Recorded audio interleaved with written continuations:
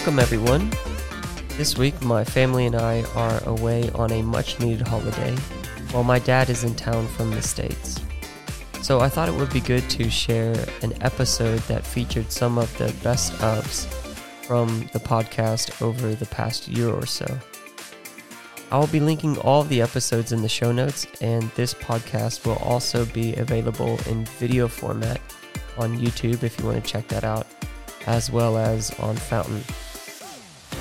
We start off with my pastor and general superintendent of the UPCA, Stanley Harvey, sharing the difference between our personal desires and God's will in episode 76. In every decision, thought, and intent, consider God's desires. If you want to know God's will, it's always that He would be glorified, that His will is being done, and that it will be to the extension of His kingdom. It will be to the glory of His name. Everything would be to fulfill not our personal wishes or our ambitions and drives, but what God is happy with. Sorry to interrupt you there, but go ahead. Because we just had Brother Lawami Diaz on, and he made a really great point on that specific issue when he was talking about we know that all things work together for good to them who love God, and then also I think it was Joseph who said, you meant it for evil, but God meant it for good. I heard that. That was wonderful. Yeah, it's so good. And it was like many times we try and interpret what is good in life or what is good for us based on our own ideas or what we expect to take place. Not many of us would, think that the will of God is going to take us into heaps of hardship because we don't want that. We only want the good things. And but as you're saying here, we need to take into consideration what is God's purpose. What is it? What is His overall view of what's taking place? Yeah, amen. I love that what Brother Lawami shared about that passage in Genesis 50 where he said, what you meant for evil, God meant it for good. And sometimes we can sort of misinterpret that to say that what the evil that happens to us, God can turn it around for good. But rather, what he's saying is what evil happened to us, God meant that evil to happen so that it can produce good in us. Wow. And produce, and I thought that was just brilliant idea. And yeah, I think, when we are seeking God's will, when we're seeking God first, then I believe automatically our will, God's personal will for us personally, will be revealed. As he said in of course, that one of our favorite scriptures, Matthew 6:33, seek first the kingdom of God and all of these things, referring to all the needs that we have, whether it's food, clothing, whatever it is that we need, it shall be added unto us. And so instead of focusing on what's my will, let's focus on God. What's your will? How can I please you? How can I serve you? How can my life be best used for your glory? And when that becomes our intention, when that becomes the driving force, then we won't be so much consumed as which way shall I turn, or which way shall I go? And I think that is a very, very important principle to understand.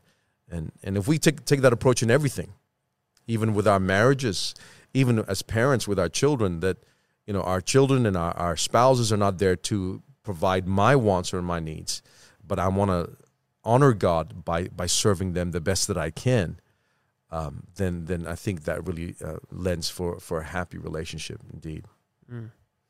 Yeah, and then when we're all serving one another, if we're all submitting to one another, serving one another, then the needs are met. And I love that passage, especially because it says it's talking about the needs that we have, not necessarily the desires or the wants that we have. Yeah. Exactly. Yeah. And if we allow God to conform our will or change our will towards His, transform us, then our needs will be and our desires will be directed more towards what He would have for us anyway. Exactly. And I think that's where a lot of the misconceptions come in, is that people want the will of God, but what they often want is their will, what they want to happen. And I'm reminded of the story in Acts chapter 21 where Paul was having to head back to Jerusalem, and he comes across some believers, and there was a man by the name of Agabus, a prophet, who took him by his girdle in Acts 21 and verse 11, his belt, and bound his hands and feet with it and said, "Thus says the Holy Spirit, so shall the Jews at Jerusalem bind the man that owns the girdle and shall deliver him into the hands of the Gentiles." This was a prophetic word, right? This was the gifts of the Spirit in operation in the church. And when everybody that was there heard these things, all of them that were with Paul besought Paul, encouraged him, don't go. Look, God is speaking to you. And any lesser man would say, well, God's speaking to me that this is what's going to happen to me, then I better not go. But listen to what Paul says. Paul answered in verse number 13. He says, "Why are you weeping and you're breaking my heart? For I am ready not to be bound only, but also to die in Jerusalem for the name of the Lord Jesus." And when he wouldn't be persuaded, he ceased, saying, "The will of God, the will of the Lord be done." And so he already knew what the will of the Lord is, which was for him to go to Jerusalem, despite what the outcome would be over there. God had called him to go back and to speak and to preach the gospel there, even though he was going to be suffering persecution. Wow. And so, me, if that was me, I'd be like, okay, no, I'm not going. If that's going to happen to me, I'm going to stay home. Thank you for the warning. Thank you for the warning. Yeah, but that's all it was. Exactly. It was just a warning to warn Paul that this is what you need to expect. And, and Paul says, well, I'm ready because God's called me to do this. And whatever the will of the Lord is, let it be done. And I think what a great theology and attitude and spirit that I'm gonna walk in through the door, and that's probably the next part of one of the points. But whatever happens, it's the will of God. Where my life is right now, I'm serving Him. I'm doing the best I can. This is the will of God, and whatever the outcome is, that's not for me to determine. Yeah. What's so powerful about Paul's journey and specifically is that yes, he was going through and he was evangelizing, and from the outside we could see, of course, that's God's will. God's will is for him to evangelize and to continue in evangelizing. And I've read that passage. I'm doing like a Bible reading program that has me reading through Acts once a month this year. And every time I get back to that story, I'm just like, man, Paul, how did you do that? But, you think about it, yeah, our idea would be he needs to keep evangelizing. He's better outside the prison. Whereas God maybe wanted to get him into the prison so then he could write the letters that we are now reading, the letters that have impacted the church for 2 millennia. And would those letters exist without him being imprisoned? Obviously, we don't know that. But, God knew, and his will was to send him in that direction. Yeah, exactly. And I think that's a great point, that these what was seemingly terrible persecution that's happened, and Paul lists them in his epistles, they're actually God's will. What other people mean for evil, God meant it for good, so that he can write the epistles. In the case of the Philippian jailer, he was in prison with Silas, but he brought salvation to the Philippian jailer and his whole family. Next, we have Nancy Granquist talking about the anointing in episode 62. Can you talk about, and you've kind of touched on it a little bit throughout this conversation, but can you talk about the importance of the anointing when it comes to worship leading, when it comes to playing? Because, that's the thing everyone says about Nancy Granquist. When they hear you play, when they hear you sing, they can feel the anointing. And there's a difference. There's a difference between someone who is a great singer and someone who is a great singer but is an anointed singer. Would you mind talking about that for a moment? I feel like an anointed life, an anointed ministry, an anointed minstrel, music, whatever. I feel like at the very core of that is a pure heart. Not a perfect heart. Because we're humanity, Brother Greg. Yeah. But a heart that is broken by the things that break the heart of God, and that our lives we know brokenness, and we out of that brokenness, we let that beautiful essence of the healing, anointing oil of our life flow out of us. I just try to be real and authentic, Brother Greg, in my music. I was on Mark Lowry's show last week, and he asked me, he wanted to do the old Pentecostal songs, Yeah. And so we did. And there was a few minutes where we were crying, and, the presence of the Lord came in so beautifully. It doesn't matter where you are. If you live so close to him, I mean, it's not even a thought, Brother Greg. I am so aware of his presence, and I can just sit down at a piano and play a chord and just weep in his presence.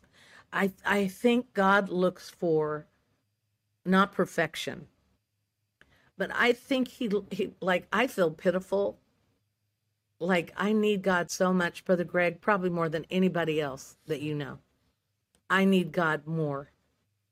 And I'm not afraid to tell people that. I need God. I need his love. I need his righteousness. And this is something I say every day, Brother Greg. God, wrap me in your righteousness. Wrap me in, let me walk in your righteousness, because without righteousness, no man will see God. Amen.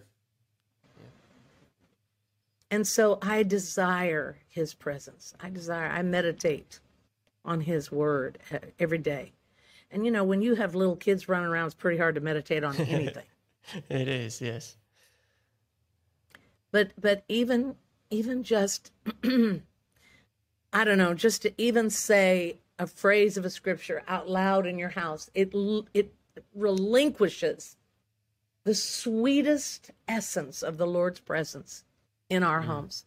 We don't have to preach a sermon. We could just say, oh, I'm casting all my care upon you, Lord, for you care for us. And when we say that word, our children feel safe. Our children like, oh, Daddy knows Jesus, or Mama knows Jesus. That's so good. It's so important that our life, it really does pour out of the essence of his presence. And that's what I think anointing is. Yeah. It's an outflow of something that's taken place before you ever got on the stage, before you ever got behind an instrument. It's an outflow of what God is doing in your life. And I think it's key that point that you made about brokenness. Anointing tends to flow out of the broken areas of our life. And it's profound. It's one thing to read books about walking with the Lord and knowing him out of, brokenness or whatever. But it's another thing when you know the crushing. That scripture that says the broken and contrite spirit, the Lord will not turn away. That contrite word, I think it's in the Greek, means splintered. And when that means absolutely there is nothing left, in the context of that word, it's like, this has come apart in every way. But out of that place of deep crushing and brokenness is the sweetest knowing him. There's nothing as precious as being in that place with him. And that's what I think is so profound to people, Brother Greg. When we're with people, they don't even know what it is. They don't know. But it is the broken places of our lives that really flow to people, and they're drawn to the Lord, and they find healing, they find hope, and so that's my greatest, my greatest desire is to bring that hope to people from whatever I've known in my life. When Luami Diaz was last with us on episode 73, he shared his amazing insight on Romans 8:28. Where Paul says that all things are working together for the good. God is working something in you, even in the times of trials, even when you feel like this is not the way that I should, or this is not the way that I should be taken, or where I should be way ahead in life. or how come I'm not married, or why was I born so short or so tall or so big bone, handicapped, or this or that. I mean, there's so much. Or why was I born into this family, not that family, etc. There's so many complaints.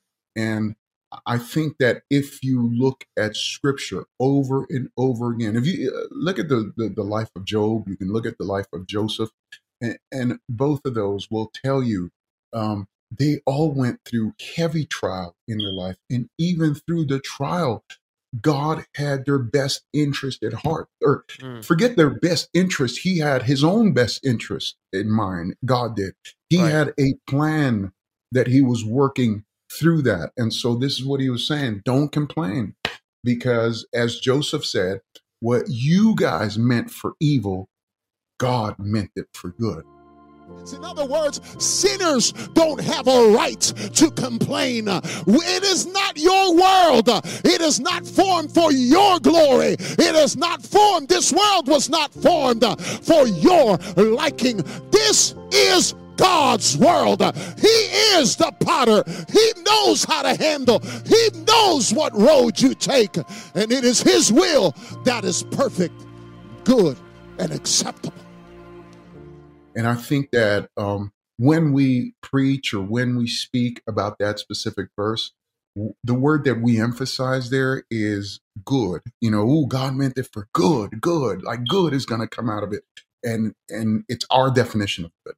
Mm-hmm. That's not the emphasis that Joseph was making. The emphasis that we should all get from that is that God meant it. God meant it. Like, that's crazy to think about that. That God meant you being sold into slavery. That God meant you being in prison. That God meant you almost falling into temptation through, that God meant all of these things to happen. So it's a crazy thought, but another one that I can give you is Queen Esther. And when her uncle came to her and said, hey, who knows? Maybe God brought you to the kingdom for such a time as this. We preach that often and we're like, yeah, you're in the kingdom for such, but we never ask the question, how did Esther get to the kingdom? How did God bring Esther to the kingdom? The way Esther came to the kingdom was because, oh man, it's such a dark story. Like there's a dark storyline behind all of this. The way she got to the kingdom is because she was coming into the king's harem, and that's you were going to be used as a sex wife.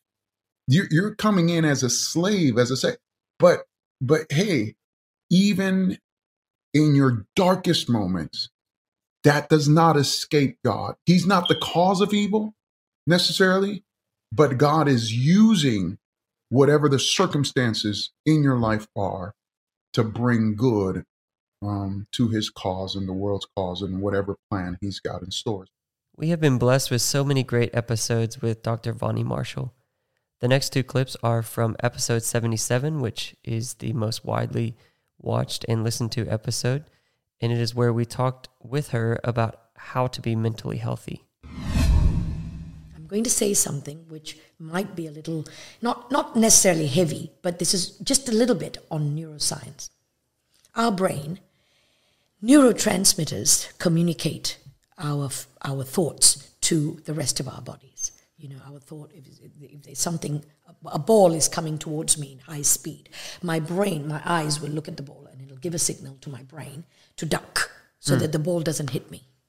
Okay? So neurotransmitters are sending and receiving signals and messages to the rest of our body, from our body to the brain, from the brain to our feelings and vice versa, and all of that, and to our limbs, to run, fire. Oh my goodness, my brain will say, run, flee, or put it out, fight. Fight is, where's the whatever, and you put it out. Or if it's too big to handle, you call the You call your emergency services, you run out of the house. You don't stand there and go, well, I'm not sure what to do. So, and so neurotransmitters are the brain's way of communicating with the rest of our body. Okay. It has been discovered, and this is still being researched. And I would, if the viewer or the listener wants to Google neurobiology or neuroscience to understand how to not overcome, but how to manage fear, whatever you can. There are a lot of writings, good scholarly writings. Please read scholarly writings and not just weird opinions by people that are not experts. But I've done some research on this, and I've found, and many counselors have found this, that there are pathways that in our brain that processes thoughts and stuff like that. There are pathways that negative thoughts create. Constant, not one negative thought like, oh my goodness, I look horrible. No, that's not going to make an impact. But constant, regular, severe, emotionally disruptive thinking, negative thoughts, can cause literally lacerations on your brain.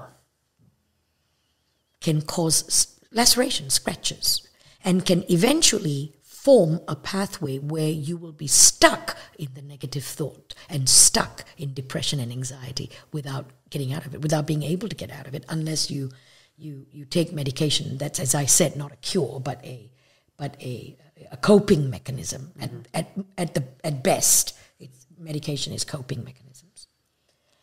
Similar to how negative thoughts can cause these pathways, like a trench.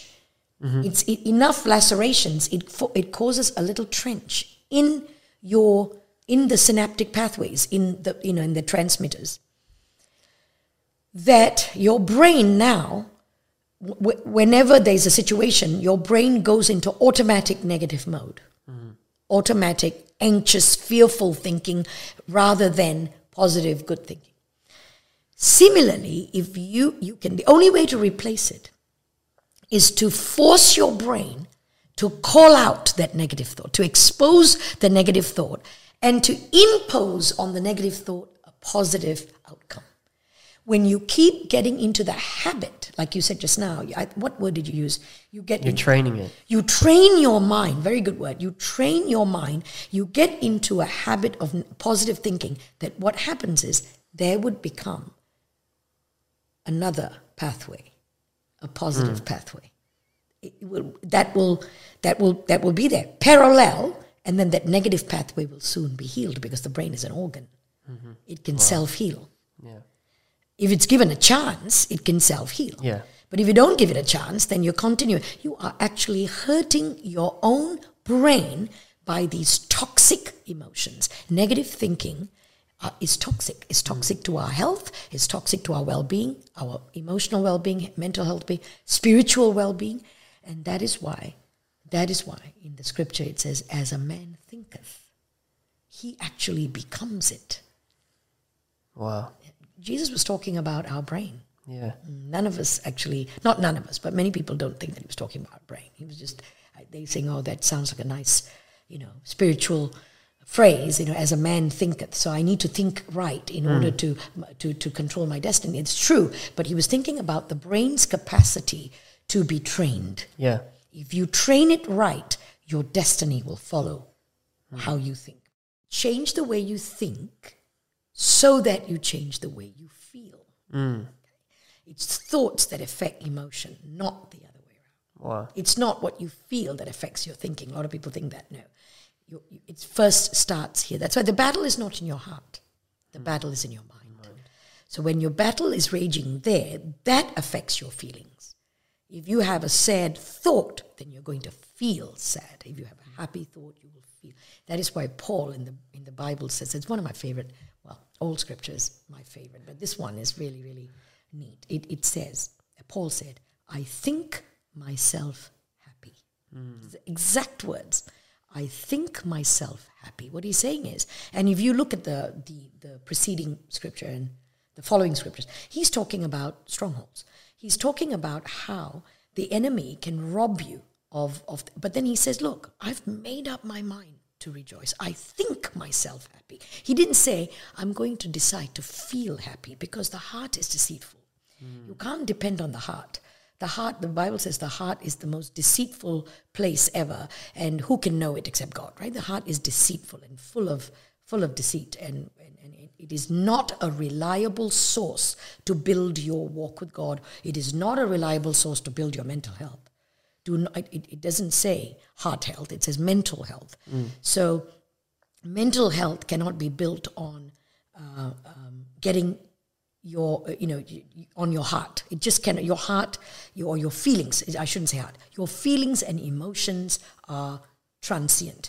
It depends on your mood. It's changeable. It's not settled. It's not reliable. It is very changeable, and it's very deceitful. You could have a bad day, and if you build your mental health on how you're feeling, then you will never get to be mentally healthy. You have got to build your mental health on what you think. The next two are from the Making Healthy Changes series that we had with Dr. Marshall, where she talked to us about God's grace and how we often struggle to forgive others. Do you know how many times I have heard people beg God to forgive them? Well, the Bible doesn't tell us to beg God to forgive us. The Bible just says very simply in 1 John 7. Oh, isn't it great that we have scripture to correct our human perception? I mean, we have all these perceptions, and the scripture says, I didn't say that. I didn't say, don't add. Eve, I didn't say that, Eve. Don't add. Okay, so the scripture says this. The scripture says, if you say that you don't have sin, then then you're lying, Right? because you're a person. Okay, but if you confess your sins to God, He is just and faithful to forgive you your sins and cleanse you from all unrighteousness. 1 John 7. I mean, so it doesn't say beg God, oh God, please, please, please forgive me. Wait a minute. I forgave you when you first asked me to forgive you 45 minutes ago. I forgave you then. But 45 minutes into this conversation with me, you're still begging me to forgive you just because you don't feel forgiven. A lot of people wait for the feeling of forgiveness rather than accept it. Forgiveness is a fact, not a feeling. Yeah, that's good. That's really good. Forgiveness is a fact. Forgiveness. God has already said, hey, did you make a mistake, Vonnie? Yes. You sinned? Yes. Well, confess your sins. I've sinned, God. This is what I did. I don't even go into details. He was there when I sinned. I don't have to even explain details to him because he's God's spirit. He was there when I sinned. He's in my mind. He's in my spirit. He's in my environment. He saw it already. Nothing surprises him. So I'm like, yes, God, I sinned. Okay. What do you want to do about it? Well, I want you to forgive me. Okay. You're forgiven. Now what do you want to do about it? Well, I receive your forgiveness. Good. Now get up and dust yourself over the whatever dust or debris you have and keep moving forward towards me. Keep moving forward to do what I want you to do. Don't be stuck in your sin as if sin obliterates my grace. Your sin cannot get rid of my grace. My grace is so powerful, so big, it cannot be obliterated or ruined or destroyed by whatever sin you can come up with. Come up with a sin. Please don't, but I worshipped idols, Greg. Among the 10 commandments, that was one of the first. Thou shalt not worship any other god. Okay. I mean, I broke the 10 commandments. I deserved, according to scripture, I deserved hell. I did. I was an idol worshiper. But when I came out of that, all I did, I didn't beg God to forgive me. I really didn't. All I went towards him and I said, I'm an idol worship. I came from a religion of idol worship and now I want to follow you and please, I'm so sorry. Please forgive me. And that was it. It was done. He filled me with his spirit in an instant. Philippians 3:13 says, I count not myself to have apprehended, but this one thing I do, forgetting those things which are behind and reaching forth unto those things which are in front of me or which are before. But the only way I can bond, I can reach for those things that are before me, the only way I can bond with new relationship in a healthy way is, first of all, he said, this one thing I do. Paul says, look, I don't understand everything. This is a PhD guy. I'm not saying I understand, I've apprehended everything, but this one thing I will do, I need to forget the stuff which is behind. Now, when he says forget, he doesn't mean the human capacity to erase it from your mind. He means actually forgiveness. He's talking about to release the things which are behind, to forgive the caregivers in your life, the ex-husband, the ex-whoever, the ex-girlfriend, the ex-fiancé, the parent, the stepfather, the uncle, the grandparents that have hurt you, not just hurt you emotionally, mentally, but sadly may have also physically and sexually abused you and hurt you. Forgive them. But forgiveness is what is forgiveness? Forgiveness is, first of all, giving up your right to hurt them back. So if you've given up your right to hurt them back, you have forgiven. There are steps to forgiveness. Forgiveness does not diminish the wrong. Now, you know why people have a hard time forgiving? Because they think, well, if I forgive those people in my past, my step-parents or whoever, caregivers that have hurt me mentally, emotionally, physically, if I forgive them, I'm giving them a pass. No. Forgiveness is not a pass. Forgiveness does not diminish the wrong done against you. The wrong done against you is still wrong, and it will be wrong in God's eyes until they repent.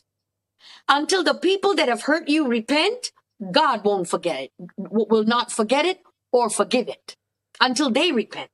But in your understanding of forgiveness is when you release them and no longer seek their hurt and seek revenge, you are not diminishing or lessening the wrong done against you. You're not saying they didn't do anything wrong to, no, you're not, forgiveness is not excusing. Forgiveness is not calling a truce. Forgiveness is not calling a truce with people that have hurt you. Forgiveness is not denial that it even happened. No, you know it happened. They know it happened. God knows it happened. It happened. There was abuse. There was dysfunction. There was rejection. There was all kinds of stuff that happened to you. And it's not a denial. Forgiveness is you look at it face to face. You confront all of the stuff, the junk that has happened to you. And you say, you know what?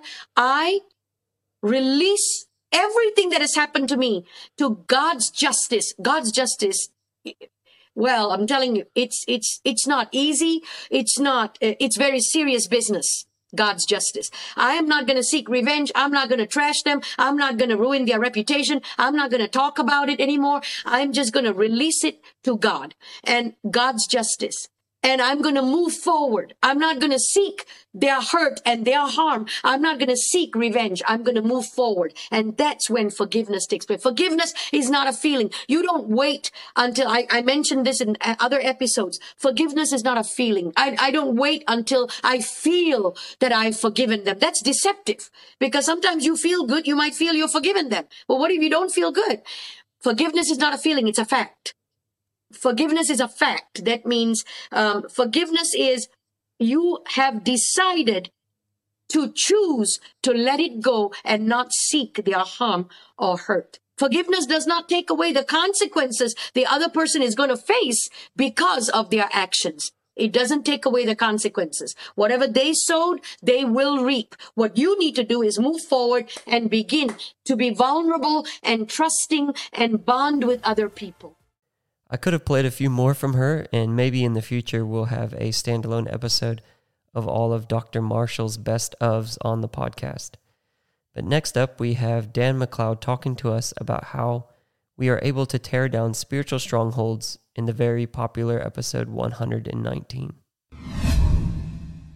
Now, he goes on, he says, but we're mighty through God to the pulling down of strongholds. Again, consider the imagery that he's giving us here. If I'm going to pull something down, where do I have to reach? I have to reach to the top. Yeah. I could knock it down from the bottom, but to pull down gives me the visual imagery that I'm extending upward. And now he's talking about strongholds. This is an old military word. Literally, it's a stronghold. It's a hold or a fortress that gives me a strong hold on the land. When a military would come in and conquer a territory, they could expel the enemy. They could decimate a city. I mean, they could conquer the land. But if they withdrew all their soldiers, then somebody else would just move in and occupy that land. And so the point was, when they had destroyed a city, when they had conquered a land, they would set up strongholds, almost like little fortresses, military camps, to maintain a presence which allowed them continued influence in that region. So what Paul's saying is, through the power of the Spirit, if we're using the right weapons, we have the ability, we're mighty through God to pull down these strongholds that allow demonic influence in areas of our lives. Now, verse 5. Casting down imaginations and every high thing that exalteth itself against the knowledge of God, and bringing into captivity every thought to the obedience of Christ. 3 things he says here. He uses the word imaginations, he uses the word knowledge, and he uses the word thought. All 3 of these words direct us to one place, the mind. The mind. Yeah. So what's Paul doing? Paul's telling us where the stronghold exists. Yeah, wow. Now, in ancient culture, in a carnal battle, that stronghold is a physical fortress in the region that the enemy is occupying.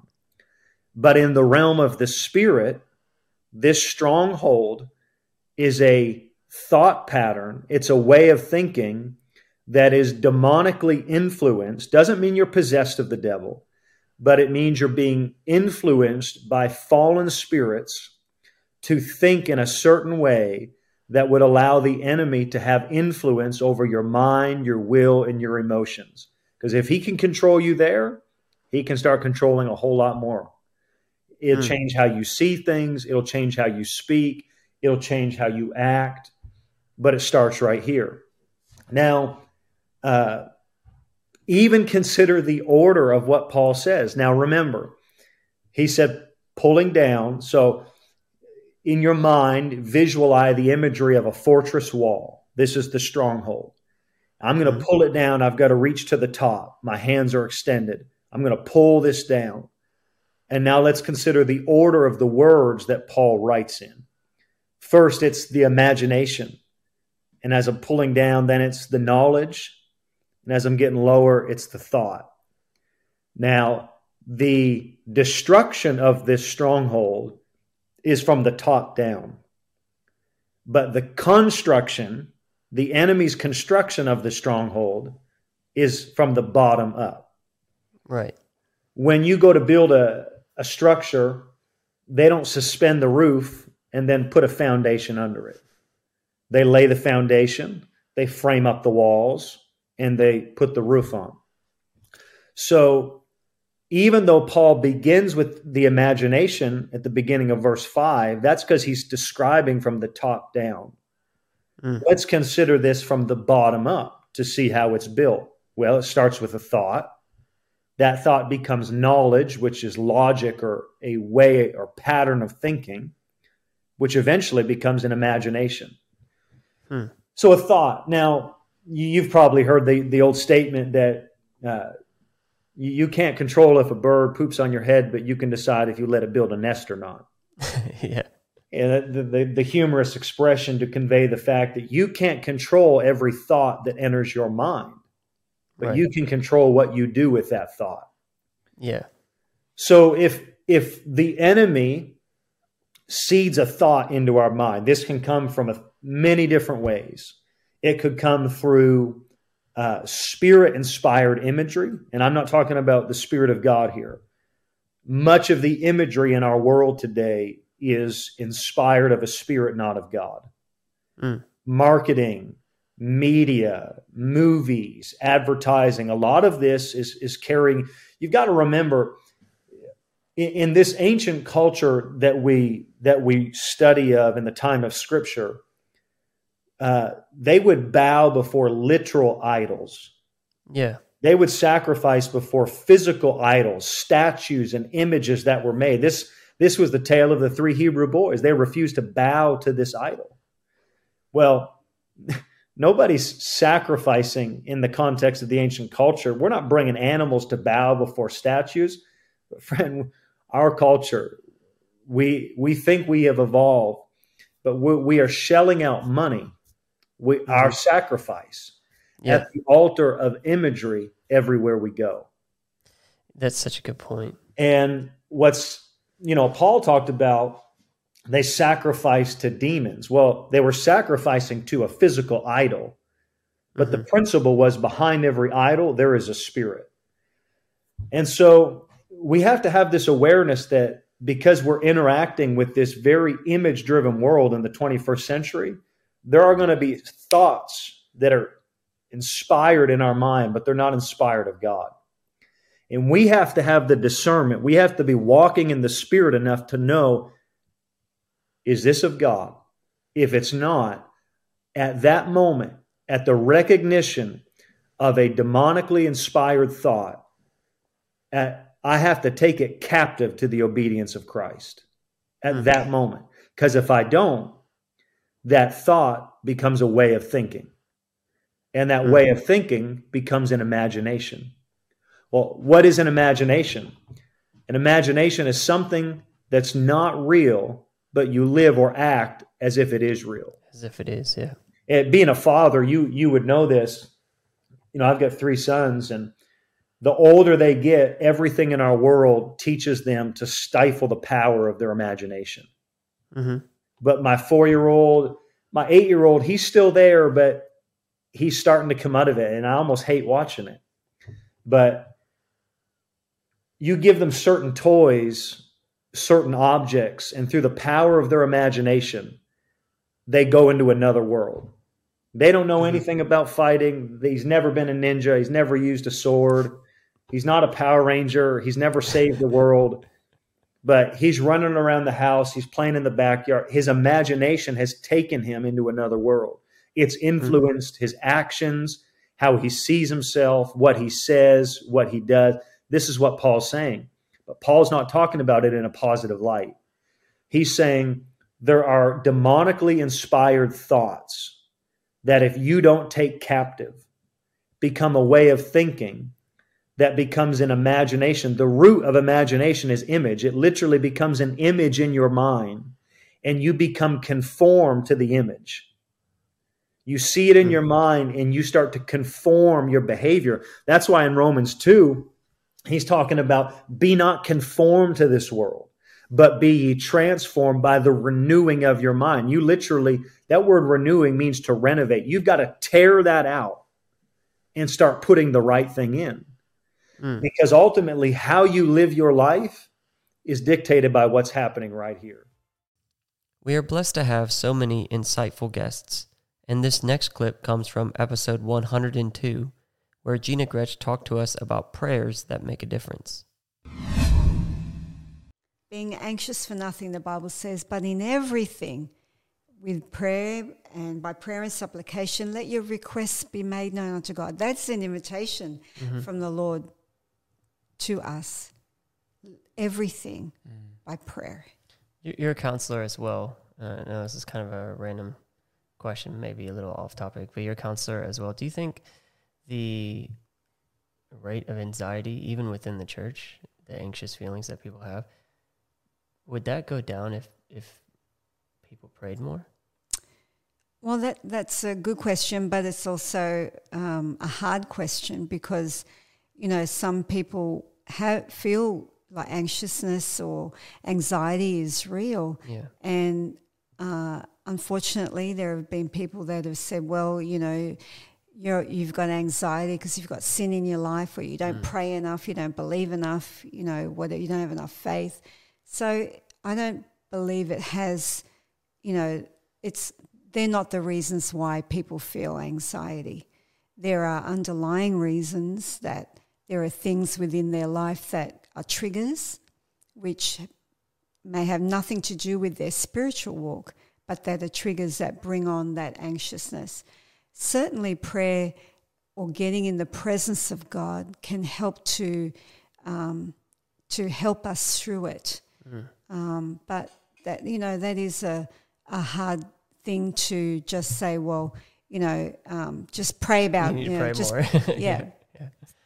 Especially if it's clinical, like if it's right. if it's it could ongoing be issue. More than just, it could be physical, could be many things, things that are unresolved from childhood, many things that could bring on the anxiety. So prayer helps, but, telling someone just to pray through it or, pray in the Holy Ghost. The Bible says be anxious for nothing. So just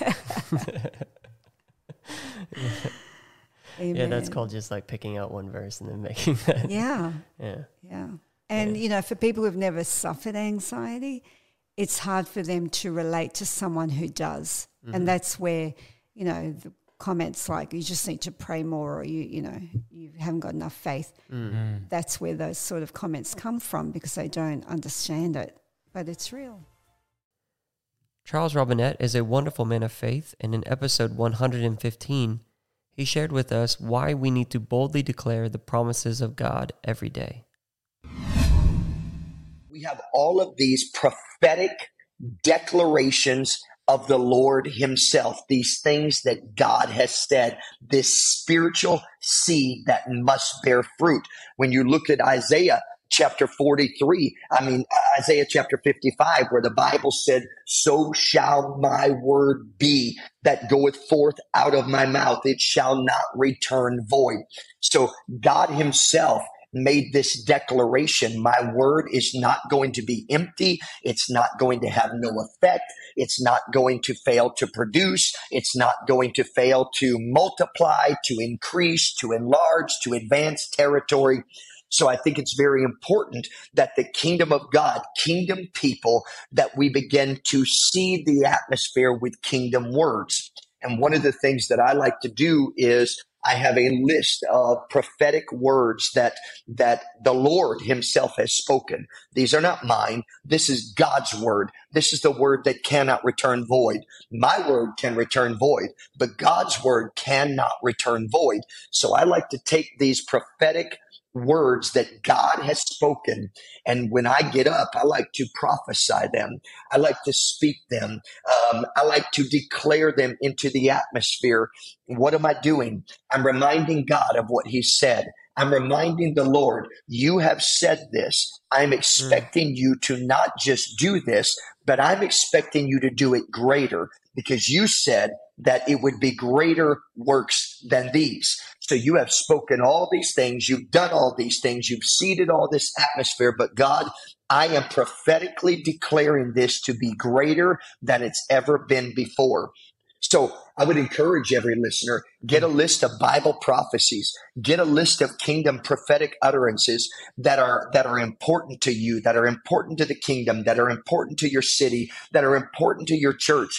And when you begin to go into prayer, don't ask God for anything. You prophesy those prophetic words. Begin to speak that which is not as if it already is. Don't ask God for what he's already promised you. Because when you ask God for what he's already said belongs to you, you are telling the devil, I don't have it and I don't know how to get it. But if you begin to prophesy what God has already said you own, when you begin to take possession of it by seeding the atmosphere with it, look, a farmer does not sow seed without the expectation of multiplication of fruit. He doesn't go out there and waste his time and just be like, well, nothing's going to happen, but I'm going to waste my money.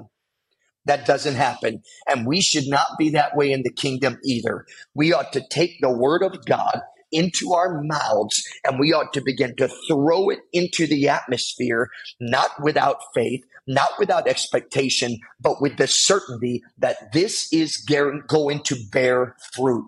The words that God has spoken shall bear fruit. The moment they hit the atmosphere, it's coming to pass, whether it's Norway, Australia, Papua New Guinea, whether it's Ethiopia, doesn't matter where it is. When you begin to pray prophetically the words of God, you are declaring to the spirit realm, I'm about to have a harvest. And it's not going to be small. It's going to be greater works than these.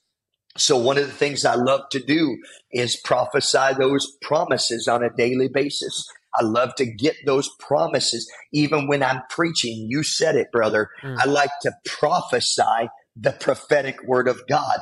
I like to seed the atmosphere with the things that he has promised, because his word can't return void. So when I step into a pulpit and I begin to declare his word, there is that expectation, that certainty that what I just said shall come to pass, because it's not me, it's him. And you have a list of that in your book in I do, and that's just some of my favorite prophecies that I like that are in my book. But yes, but everybody's unique, and so there may be things that you value and that just speak to you and speak to your spirit and speak to your area. Things that you have been waiting to see come to pass, spoken words that you have been hanging on. Start prophesying those, dust them off.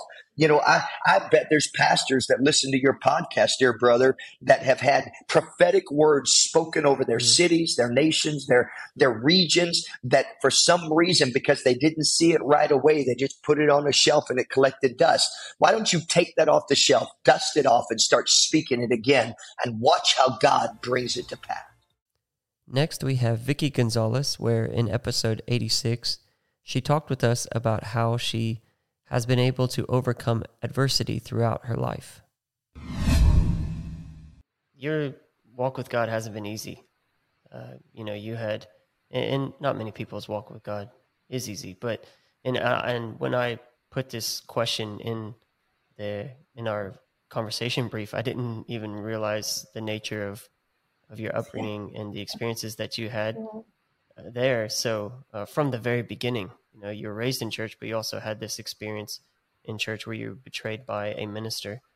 And so throughout your life, there's been difficulty. Recently, you've survived cancer as well. You've faced all of these difficulties and challenges. How have you been able to remain faithful throughout all of this time and all of the difficulties that you've faced?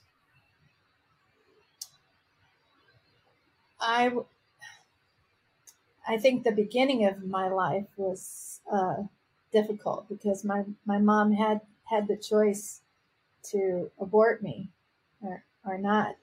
I learned later, if you can believe, and you don't know this, my grandparents who were ministers, their next door neighbor was the guy that I found out was my father.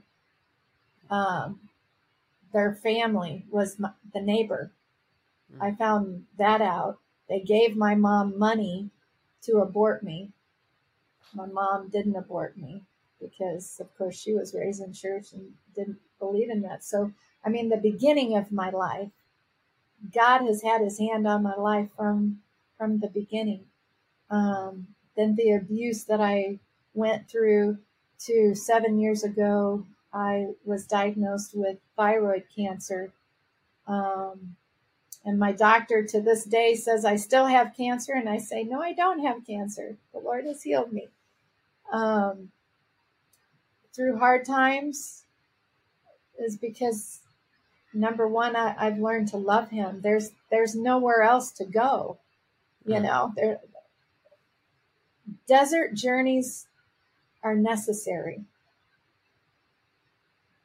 Hard times are necessary because I believe, number one, you get to see God in a way that you've never seen him. I've experienced God in ways that I would never know him.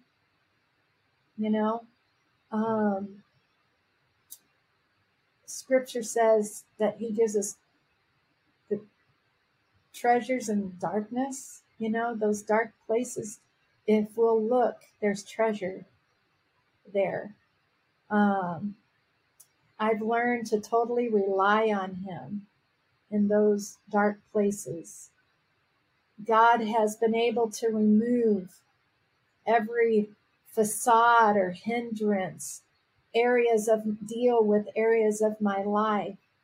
I have found that God has appointed hard places for an appointed time. And that's cool because he has a begin and an ending. Only God knows that. And I learned that he didn't lead me there to destroy me. He led me there to develop me, to prepare me, to make me who I am. It's because of my abuse that I was able to start a hope program and have helped women, many women that have been abused. It was that hope program that pushed me into getting my ministerial license, because I went to a hospital and couldn't get in to help a woman that had been battered and abused. And that was the tipping point. They wanted a license, and I got my ministerial license. Those are the things that have pushed me. Cancer, that was the doctor, when they did the surgery, they had to move my vocal cords. And the doctor said, you may never speak, only a whisper. Well, I'm speaking to you today. Satan has tried to silence my voice in so many ways, but it was that pushed me into stepping out and becoming what I needed to be, what God had called me to be, where in my flesh and my own ability, I thought I could never do. But when I step out of my comfort zone and know that God has equipped me to do the things that I need to do and to speak, I've spoken all over the world. But it's been because God has allowed those things, and I've allowed God to push me, out of my comfort zone. God has used those things, and I can say, it might sound weird, but I'm thankful. I am thankful for the road. I haven't liked it. I'm not saying that I liked it, but I'm thankful because that has made me who I am today. And it's allowed his power to work in my life. Dr. Janice Jostrand needs no introduction. And in episode 103, she told us the amazing story of how she wrote the song Alabaster Box. Now, did all of this occur before you wrote Alabaster Box, or what year did you write that? I wrote Alabaster Box in 1990, actually. Okay. It was 90 or 91, and it was during the time when the Clintons were in our life. And he has a wonderful and lovely, very talented friend who was a high school friend. And he was very loyal to his circle of friends that were with him in Hot Springs. And she is the one who heard me sing for Ray Charles. And she is the one who said, if you want to get someone, from the Pentecostal movement to sing these songs for your inauguration, you need to get this girl rather than bring someone from outside. Well, that was a God thing, because I have always felt humbled. I've felt like that I am the least, as far as I think there's so many singers and musicians 10,000 times better than I am. It's just that the Lord kept opening doors for me, and I did not seek it. It just opened. And so she was the one who called up and said, would you, Governor Clinton, and he had actually met us before. This is what's funny. When he was the Attorney General, he had come to Lonoke, and we actually met them. before he was ever governor. So, God, when you have to live long enough to see how God has ordered your steps. You need to live long enough and go through enough that you turn around and go, wow, I see how it all fits. It looked random, wasn't random at all. I was moving somewhere all this time. And it was powerful. And the alabaster box came about because my father-in-law went back to St. Paul to preach. He was receiving his 4-year degree. And Brother Norris, who was still alive at that time, invited him to speak on a Sunday morning. And they had a very lengthy song service. And he wanted me to either sing before him or after. And I said, well, I think people are sung out right now. I think maybe just you need to preach, and then I'll follow you up. I'll do your altar call. And never knowing, I listened to him preach about the woman with the alabaster box. He actually spoke on the 3 instances where women, whether the same, 2 different, there's debate, scholarly debate. The point was that she was unashamed to make herself vulnerable in the presence of people who were not feeling what she was feeling, who had absolutely no compunction to be so demonstrative. That got me immediately because I felt an affinity with that testimony, because I always felt like I had more to give than was necessarily what do I want to say? I guess when you're desperate for God and you want God, just going through the motions just is not acceptable. I was just so hungry. And so my worship tended to be demonstrative before that was accepted. Let me say it like that. Because I needed God so desperately. And so when I saw how she was rejected, because, the same people can sit on the same pew. One of them is absolutely hanging on to every word, and the other is like, when's it going to be over? Yeah.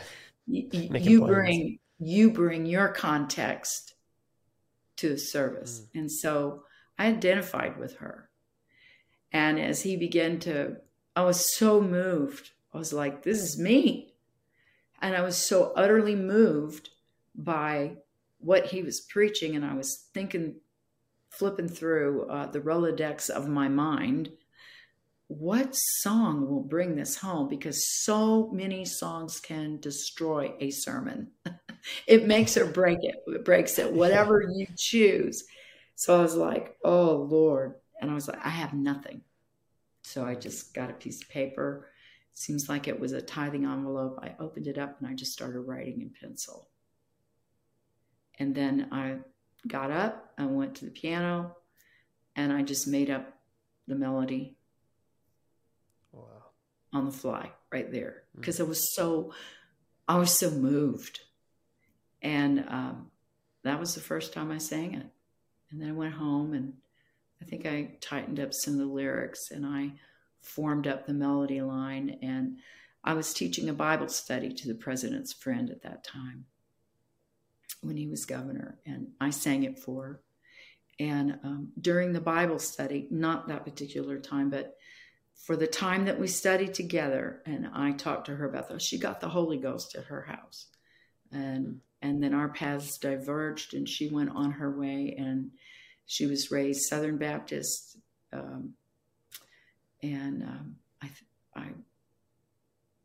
was trying to remember if her father was a Southern Baptist pastor, but she sang as a cantor in a Jewish synagogue, and she was so talented. And so, but our paths crossed. The Lord filled her with the Holy Ghost, and then she went and went to seminary and became licensed as a United Methodist minister. But she got the Holy Ghost.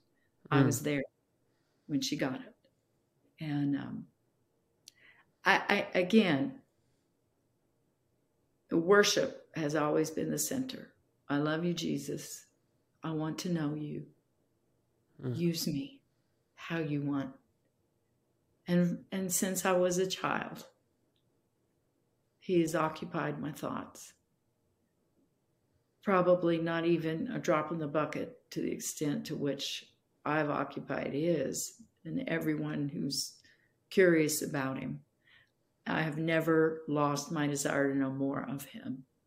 That has informed basically everything I've ever done. Yeah. It's liberating because I didn't have to prove anything to anybody. At the end of the day, no matter what happened, I was still going to go home with the one who brought me. Tim Zuniga is one of my favorite people, and he has a wealth of knowledge on leadership. In fact, he has his own podcast that is connected to his church that you all should follow called Between Sundays. In episode 95, he talked to us about why it is important to preach what is helpful and true. You made this profound statement, at least what I thought was profound, in the teaching. You said, I don't want to just preach what is true, but I want to preach, what I want to preach is something that is helpful and true. Yeah. So I don't want to just preach truth, but I want to preach something that is helpful and true. What do you mean by that? You know, I have this thought in my mind that every Sunday and every time I preach, there are people there that come in. They don't say this with their words, but they say this with their eyes. They're saying, Pastor, preach to me, scare me, make me laugh, humble me, move me, motivate me, inspire me. But whatever you do, don't let me leave here the same way. They're begging for something to take place in that service that transcends their issue, their emotional state, the problems or the battles or the issues at hand.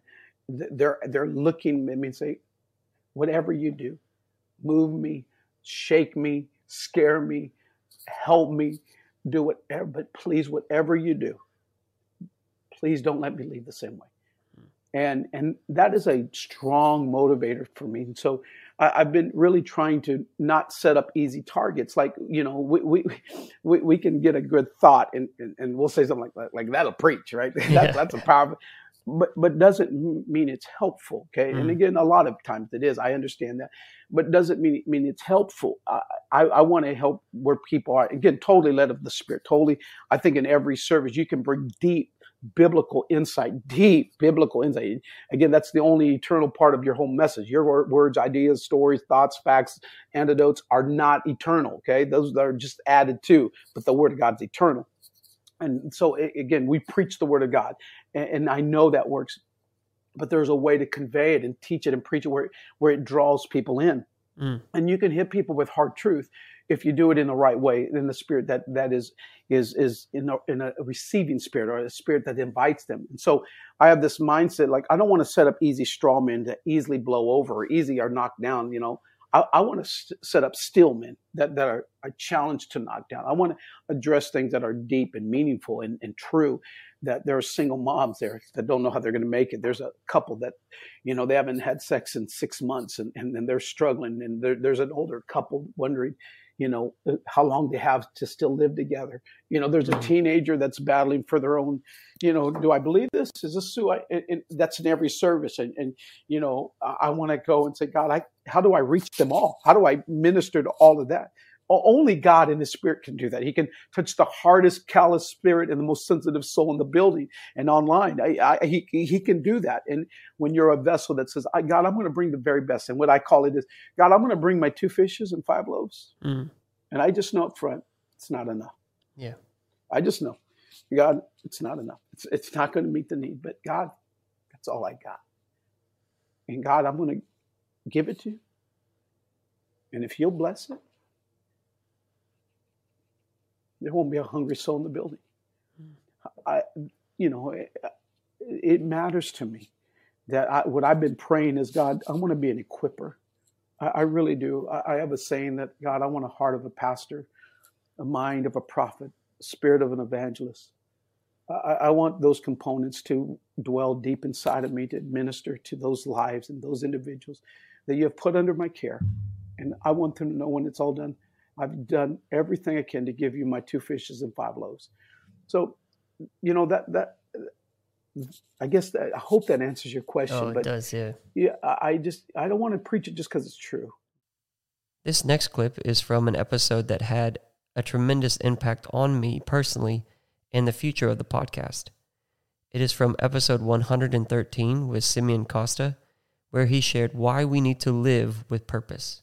There are times that I would say that the enemy is most definitely to blame for dreams, dying or seemingly being put in the heat, on the heap, as it were.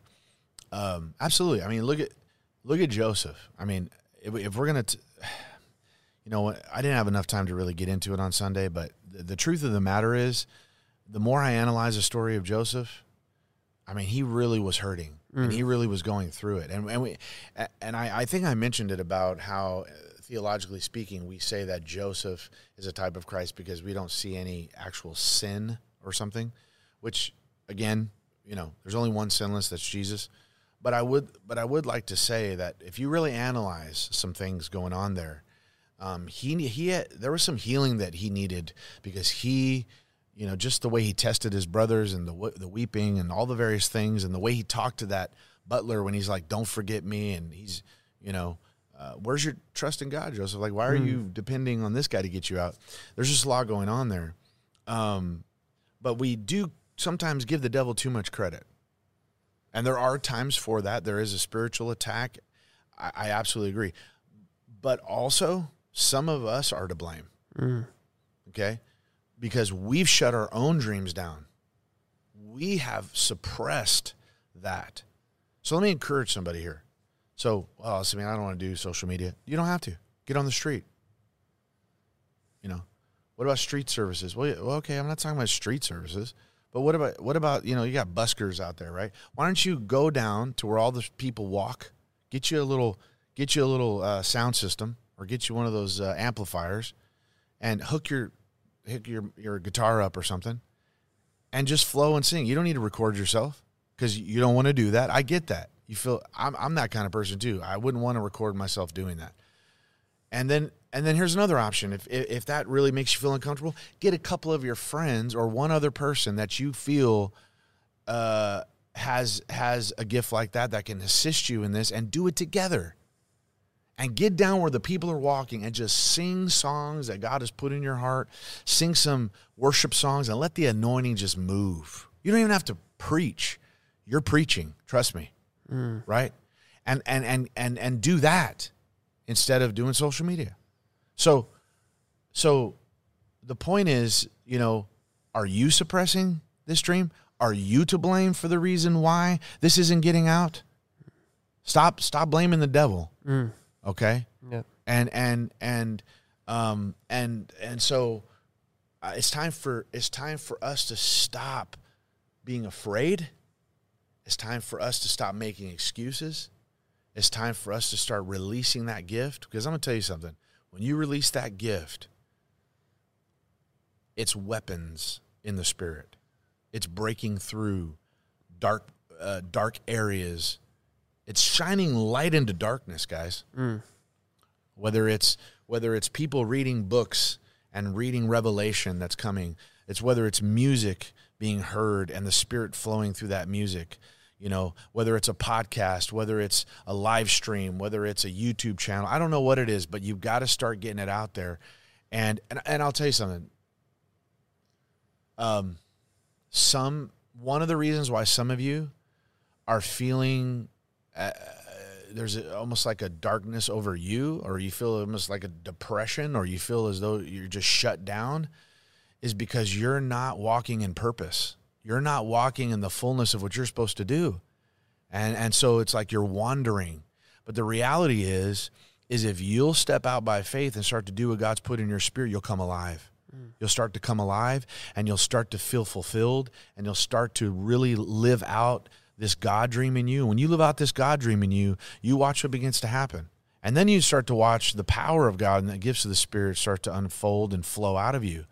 And so I just want to encourage you to do that. And the more all of us begin to do that, the church begins to come alive, and this army begins to march, and the light begins to shine as a whole. I hope you have enjoyed some of the great moments from the show and that it has been a blessing to you today. We'll finish this episode off with the one and only Dr. Vonnie Marshall. The reason why we go through what we go through, emotionally and mentally, that there are mental health issues. The reason why we struggle with depression, anxiety, and all kinds of things, and even anger or rage, is because we invest all of our energy, we focus all of our energy in embracing a lie. And this is the lie we have embraced. I've done this, and I've had to rethink, and God had to bring me out of this so that I no longer embrace this lie. But the lie that we've embraced is that we have a very ungodly definition of success. We need to rethink our definition of success. So to the viewer, to the listener, my question to you is this. You can think about it in your own time. What is your definition of success? We have believed the lie that God is not enough. That is our definition of success is, I need a bigger house, a better lifestyle. All of my children have to be saved for me to feel successful. Well, what if they're not? Are you less successful because your children have not become what you wanted them to be? That is between them and God. God loves them. Are you not successful if you don't have your own home? Or if you don't have the kind of lifestyle or salary or looks or health that you think is the right look, the right health, or the right whatever, the right kind of house, the right kind of car? Our definition of success cannot be based on what you have or don't have. Your definition of success is, are you becoming more like Christ? And that is my word. That is the definition of success. That means if you're more forgiving today than you were last week, you're successful. You've become very successful in a week because you're more forgiving today than you were last month. If you're kinder today than you were last year, then you're becoming more Christ-like. You're successful. If you're more gentle the way you talk to people than you were yesterday, then you're successful because that's more Christ-like. If you're becoming Christ-like, you're taking baby steps to become more and more Christ-like, then you are more successful. Then not more successful, you are successful because you're becoming Christ-like. It's not what you own. It's not what you have. It's not who you are or how you can speak or how charming or how educated you are or how much money you have. It is, are you becoming more like Jesus? That should be your definition of success. And if that is, then you will conquer anxiety, depression, and rage and anger, because you will not be on a mad pursuit to be successful the way the world pressures you to be. Instead, you will pursue being successful by becoming more like